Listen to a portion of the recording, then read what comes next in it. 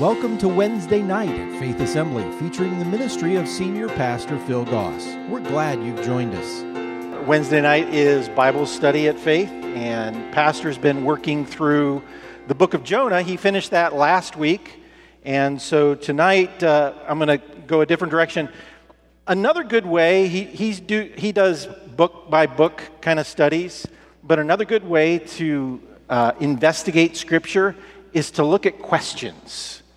And because there are questions in Scripture that people ask that we ask. And there are questions in Scripture that God asks of people that He also asks of us. Now, tonight, we're going to look at this question. Why should I wait for the Lord any longer? That's a good question. And the question comes from this story in 2 Kings chapter 6. It's a story that involves Elisha. And if you don't know, Elisha was a prophet in Israel. And he was during a time when the nation of Israel was actually split into two separate kingdoms. You had the kingdom of Judah and you had the kingdom of Israel. And the kingdom of Israel had a capital in Samaria. And so Israel had been invaded by the nation of Aram. And when we pick up the story in 2 Kings chapter 6, verse 24, where it says, I got to go here, I forget about this. Sometime later, however, King Ben-Hadad of Aram mustered his entire army and besieged Samaria. As a result, there was a great famine in the city.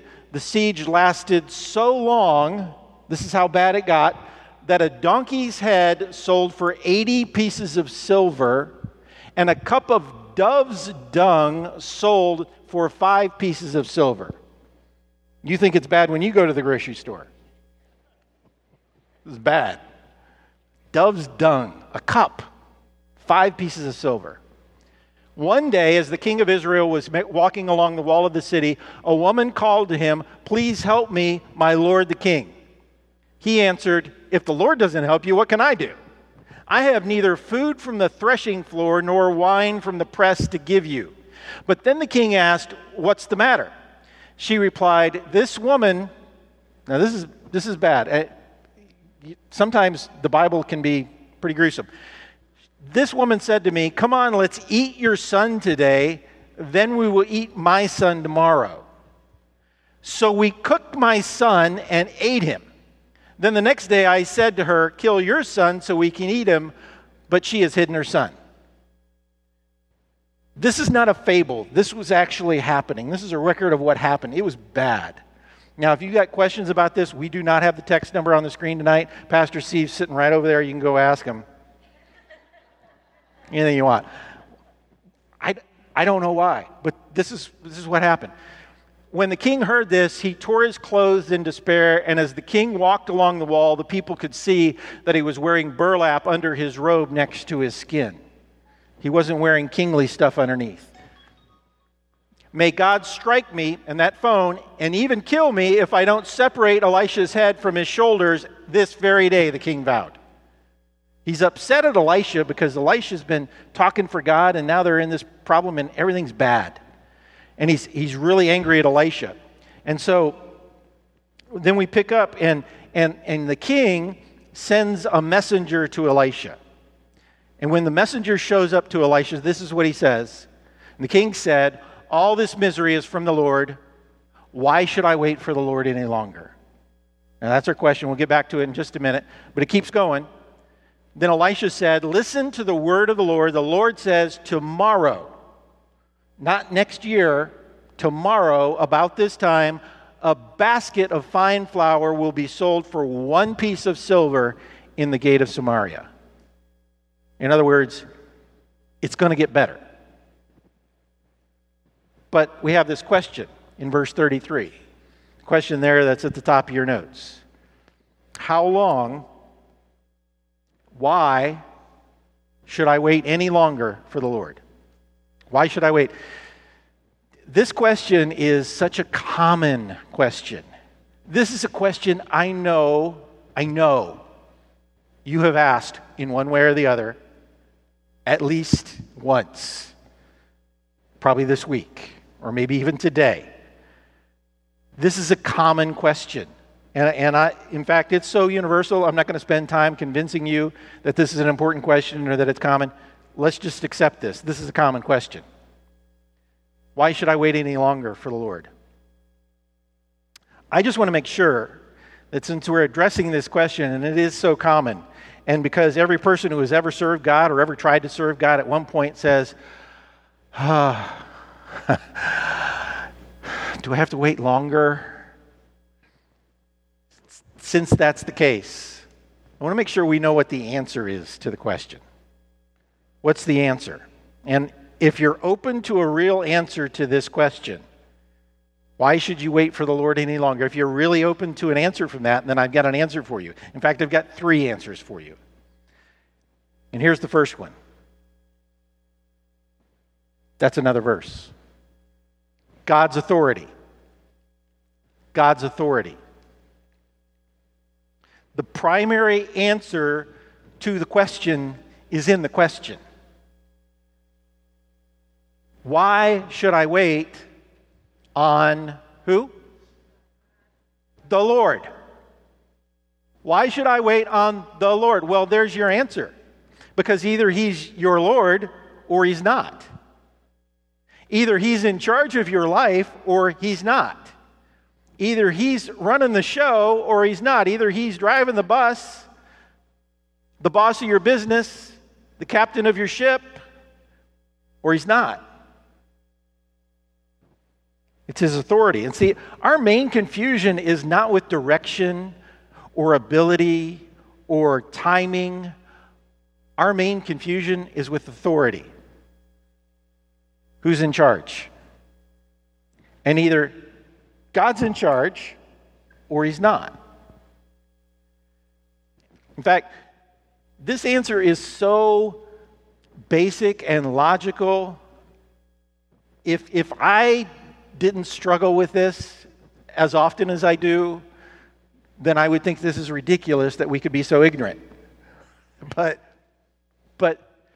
God is the authority. He doesn't just have authority, He is the authority. Because He is the author of everything, right? He created everything. Everything exists for Him, because of Him. Everything was created by Him and through Him. He is the authority. So, if He authors it, He who authors it is the authority. He is. It's just no question. It's basic. But we struggle. We struggle with this. Isaiah. For the Lord is God, and He created the heavens and earth and put everything in place. He made the world to be lived in, not to be a place of chaos. I am the Lord, He says, and there is no other. There just isn't. He's God. He's the Lord. And here's the thing. When we start talking about God as the authority, when we start talking about authority, I'm not talking about your authorities that you have problems with. I'm not talking about delegated authorities. I'm not talking about government authorities. I'm not talking about authorities at your work. I'm not talking about authorities in your home. I'm talking about the authority. We have to get this straight. And see, most of our problems with all of those other authorities is we don't get this question right. He is the authority. He is the boss. What He says goes. Finish. End of story, right?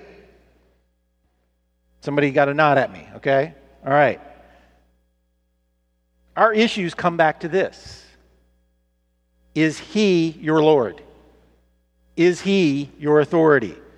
Will you submit to His authority?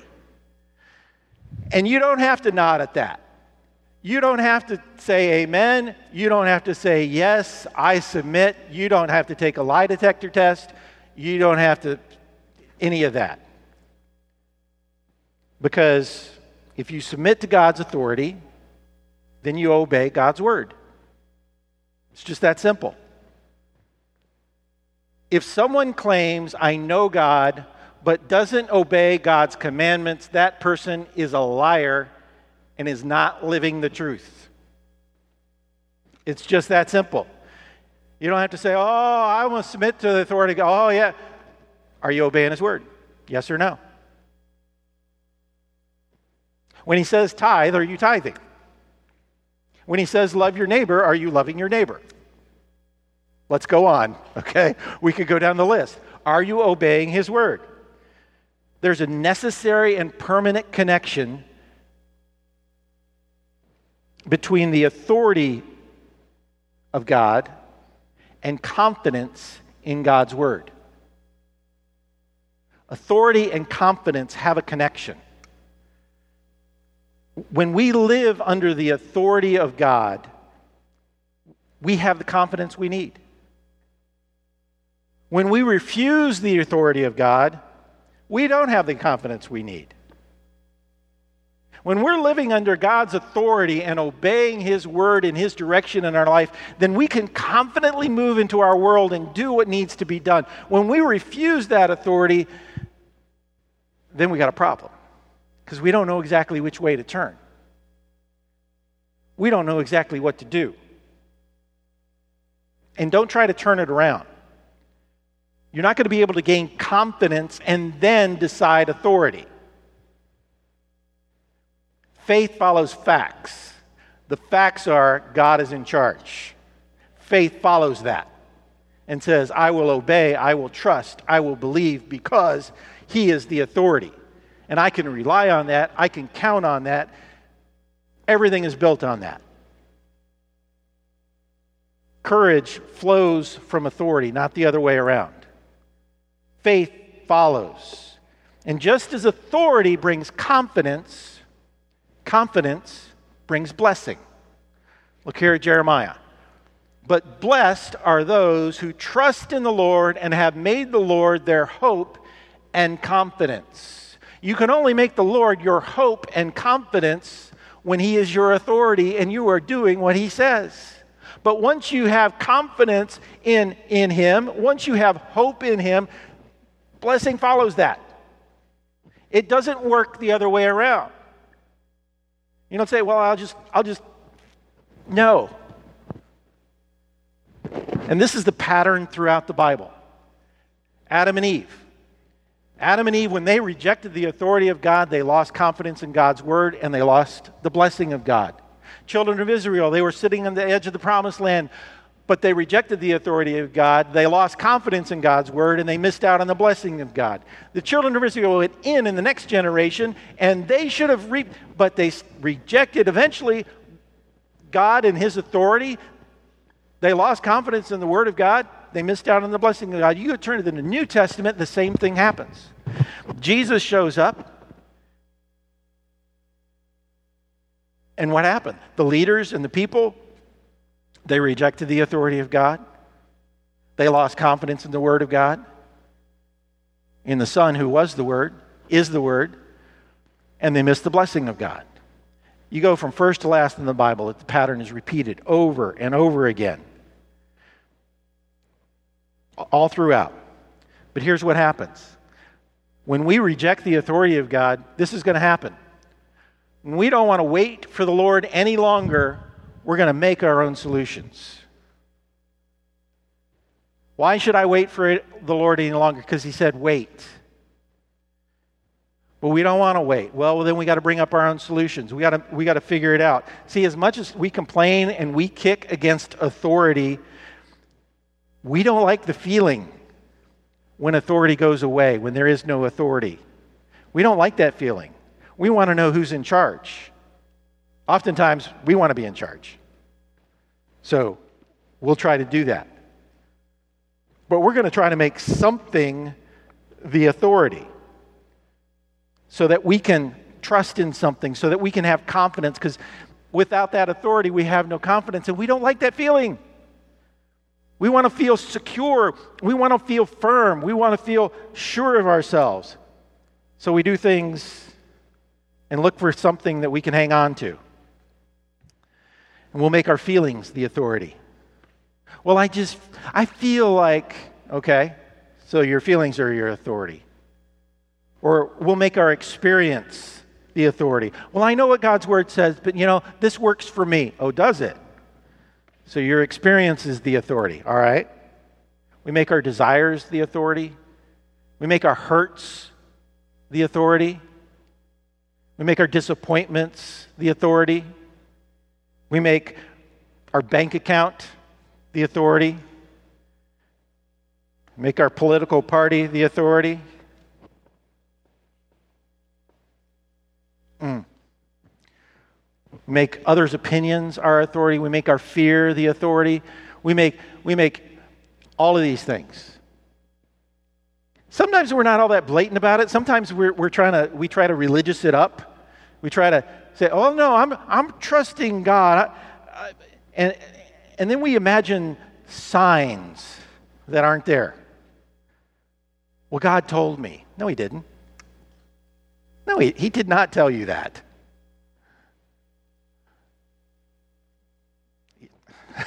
I've got examples. I'm going to leave them alone.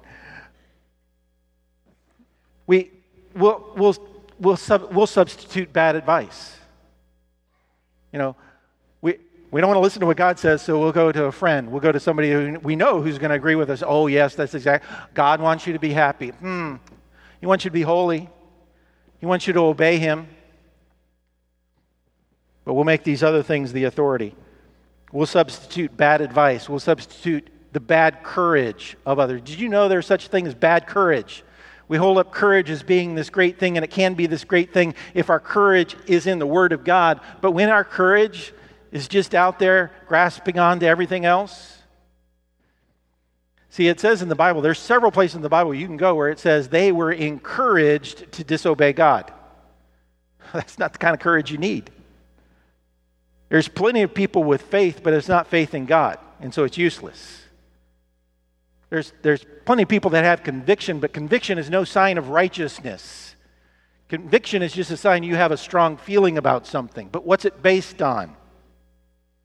Courage to live your own truth, that's garbage. It's artificial. You live the truth of God or you don't. But I just need to understand. Okay, so your understanding is your authority. Well, it doesn't make sense to me. Okay, well, make your senses the authority. Or obey the Word of God. They traded the truth about God for a lie. So they worshiped and served the things God created instead of the Creator Himself, who is worthy of eternal praise. Amen. Or so be it. See, our world is upside down and backwards because it's trying to be courageous. It's trying to make a stand without the confidence that comes from knowing God. See, sometimes we live on the other side of that, and we try to make this alternate reality where we try to shut out all the facts. We say, oh, it's fine. Oh, it'll all work out. It'll be fine. No, it's not going well. You need to open your eyes and, oh, no, it's fine. It's fine. And we just try to kind of bless it away. See, that's what worry does. I talked about this a long time ago, but worry, when we worry, we get on this worry pendulum and we swing. We swing from over here where we say, oh, everything's great, everything's wonderful, and then we swing back through reality and we come to the other side, oh, it's terrible, everything's awful, this is awful, everything's horrible, I'm going to die. And then we swing back, oh, no, it's great, I'm fine. I said my prayers. Oh, God, what are you doing? Okay, and we just take that worry pendulum back and forth. And God says, whoa, slow down. Let's address the truth of what's going on. The truth is, life is not always pretty. The truth is life is hard. Sometimes it's not fair. The truth is sometimes it's bad. Sometimes there's people eating their kids. It's bad. But the truth is also that the Lord is in charge. And sometimes the Lord says, wait. Psalm. Wait patiently for the Lord. Be brave and courageous. Yes, wait patiently for the Lord. And sometimes, and somebody needs to hear this, sometimes the waiting is to keep you moving. Because you said, can I stop? And he says, no, keep moving. Can I stop now? No, wait, keep going. Don't quit. Just wait. Why? Because he said to. That's not all. We can wait for the Lord because of his authority, but we can also wait because of his love. Sometimes we have to wait because the Father says, stop here. That's authority. But sometimes we have to wait because we don't know what's coming yet. This is the kind of waiting that you do at an airport for someone you're waiting to see. This is the kind of waiting you do when you're waiting for that loved one to walk through the front door. And you just can't wait, but you got to wait because you know something good's coming. But you got to wait because it's not time yet. It's not here yet. We wait because of his love. We wait because of his goodness. We wait because of his mercy and his grace and his compassion. And we know that we have a hope and a future. But it's not here yet. But because we know of that hope, because we know in his goodness and his love that he cares for us and he has something waiting for us, we can wait. And it's because of his love. Yeah, I do. Psalm.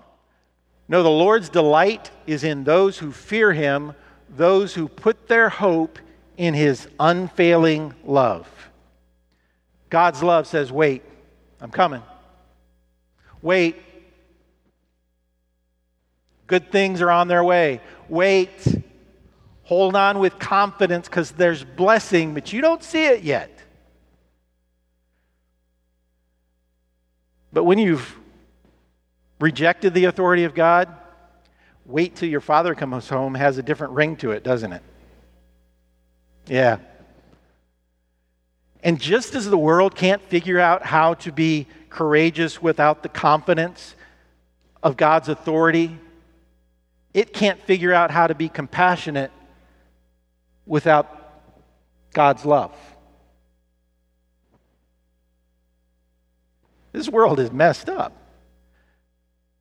And it's simply because people have rejected the authority of God. They've rejected the confidence that goes along with it, which means they also reject the hope that is found in God, and they reject the love of God, so there is nothing for them to give out of. There is no compassion of God that they can really share. The world's lack of true kindness and grace and mercy and compassion and long-suffering and humility and patience and peace all traces back to a lack of reliance on the authority of God and the absence of the love of God. Somebody once said this a long time ago, there cannot be a brotherhood of man without a fatherhood of God. And you can stand up and say, this one matters and that one matters, but unless you have the love of God in you, you're coming up short. Thanks. That was a full amen over there. All right. We only need the first reason. His authority is enough. But we get a bonus because God's love is added onto it and it compels us as well. And though that's twice as much as what we need, we have a third reason to wait. It's God's purposes. God's purposes. God has reasons. I don't know what they always are. He has purposes. I don't know what's going to happen. But he has them just the same. And those reasons, those purposes are the blessings that I will miss if I don't wait any longer. See, in Hebrew, the word wait has 3 different meanings. One meaning is stop. That's God's authority. The second meaning is wait. Wait here. That's the meaning of expect. God's love brings an expectation of his presence to our lives. And see, sometimes the phrase we use when we're waiting is we say, well, just hang in there. Just hang in there a little bit longer. You were early, but that's okay. I'm going to move this a bit. And God drops down a rope from heaven. Okay, it's an extension cord, but you get the idea. And he says, just hang on. Just hang on. Just wait. And we do so because of the authority of God. This is our confidence. And our confidence is based on 2 things, really. It's based on A, what is this attached to? How strong is that? And secondly, how strong is this? See, if we're unsure, we just tug it a little bit. I don't know. But when we fully rely, when we have real faith in God, we put our full weight on it. And we hang on for all we're worth. I don't know what that's attached to. I am not putting my full weight on it. I got a lot of full weight, all right?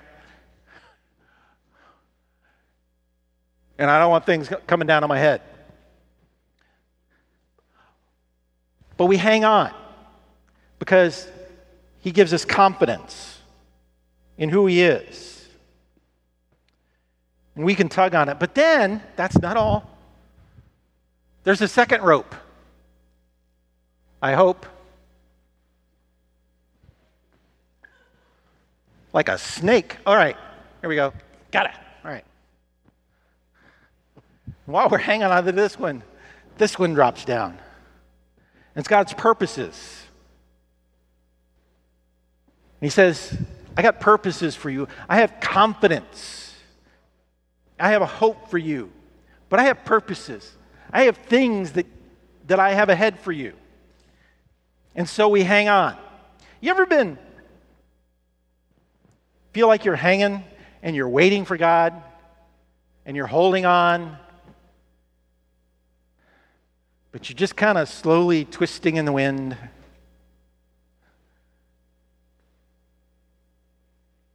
And your grip is getting a little shaky, but you're just kind of twisting here. I got fishing line that's tangling me, and sometimes that happens. See, because as we're holding on, sometimes we start reaching for other things. And it's those other things.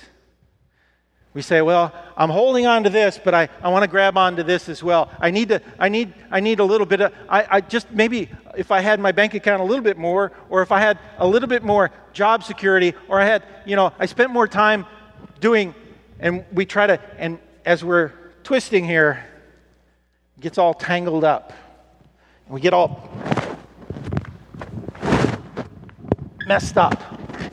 We lose our microphone. Somewhere. There it is. Hey, hang on, I'll be right back. It's not a perfect illustration. I didn't get to practice either. But we're hanging on.